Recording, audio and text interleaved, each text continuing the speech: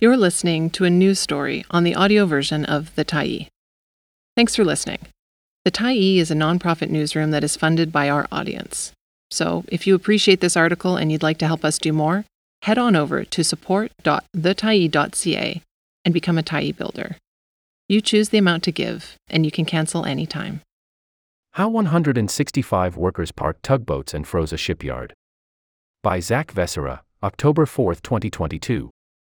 Nearly 1,000 employees in North Vancouver's docks are off the job as a battle between tugboat operators and their employer paralyzes one of the country's largest shipbuilding operations.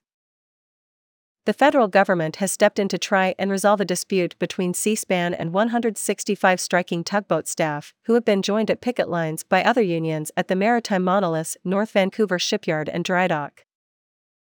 The vast majority of those workers are not on strike themselves, but have refused to report to work in solidarity with tugboat captains and engineers at the Canadian Merchant Service Guild, who declared an impasse at the bargaining table in late August. Since then, the company has gone to the BC Labour Relations Board and the BC Supreme Court in an effort to have the picket declared illegal, without any success. The result is that work at the shipyards, where employees were completing billion-dollar contracts for the Royal Canadian Navy and the Canadian Coast Guard, has ground to a halt. So while other tugboat firms have largely taken up the slack by the striking operators for Seaspan, it's the company's shipbuilding arm that's taking the big hit from the job action. For weeks, neither the company nor the guild spoke publicly about exactly what went wrong at the bargaining table.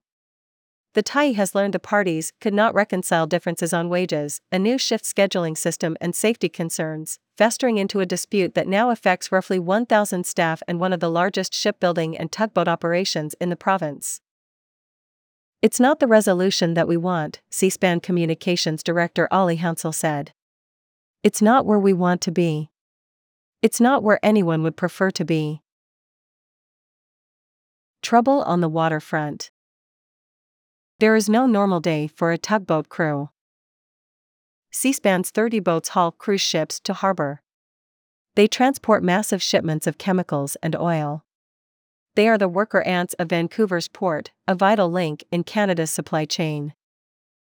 Seaspan, one of the Washington companies, is nicknamed the Big Red Machine, in part because its tugboat fleet is one of the largest and busiest in the harbor.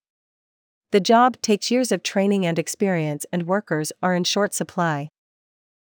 Those workers' last collective agreement with Seaspan expired 3 years ago. Negotiations began in early 2020 and were delayed because of the COVID-19 pandemic.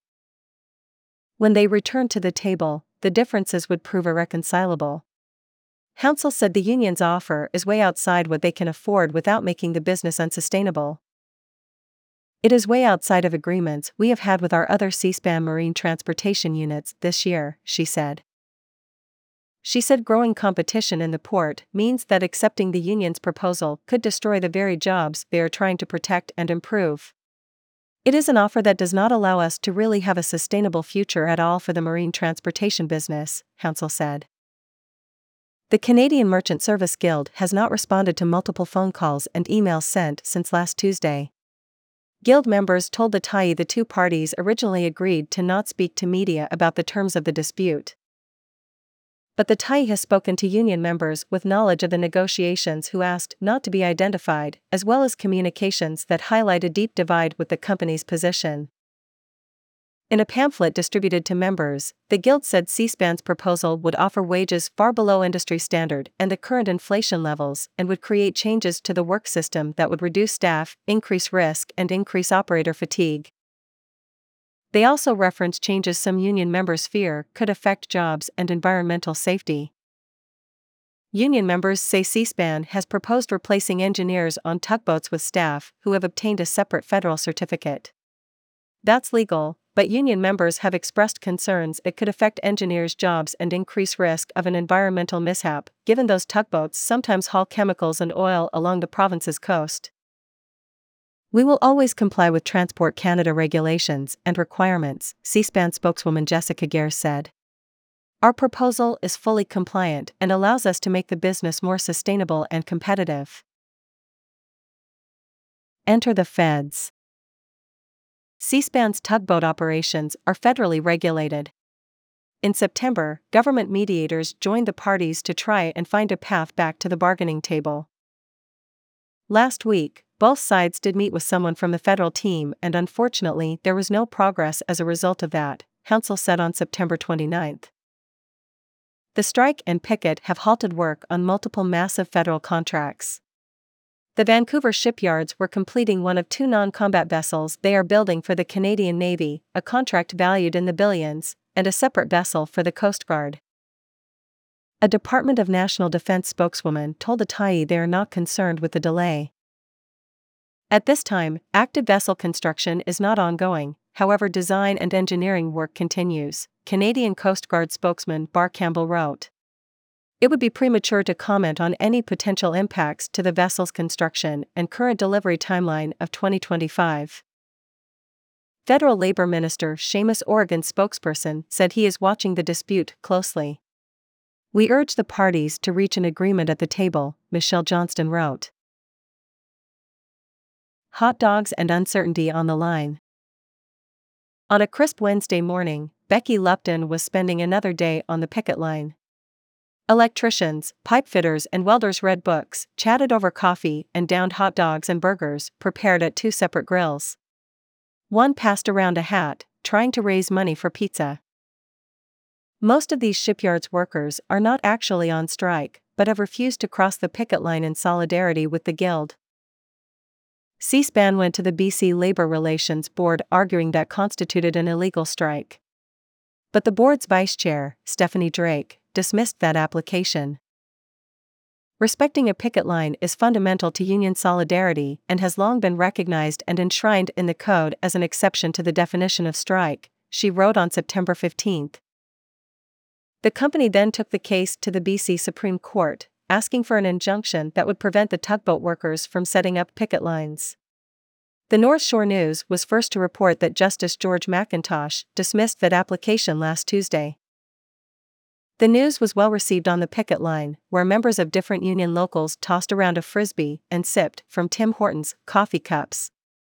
Some wore t-shirts bearing the slogan, 2% is for milk, not wage increases.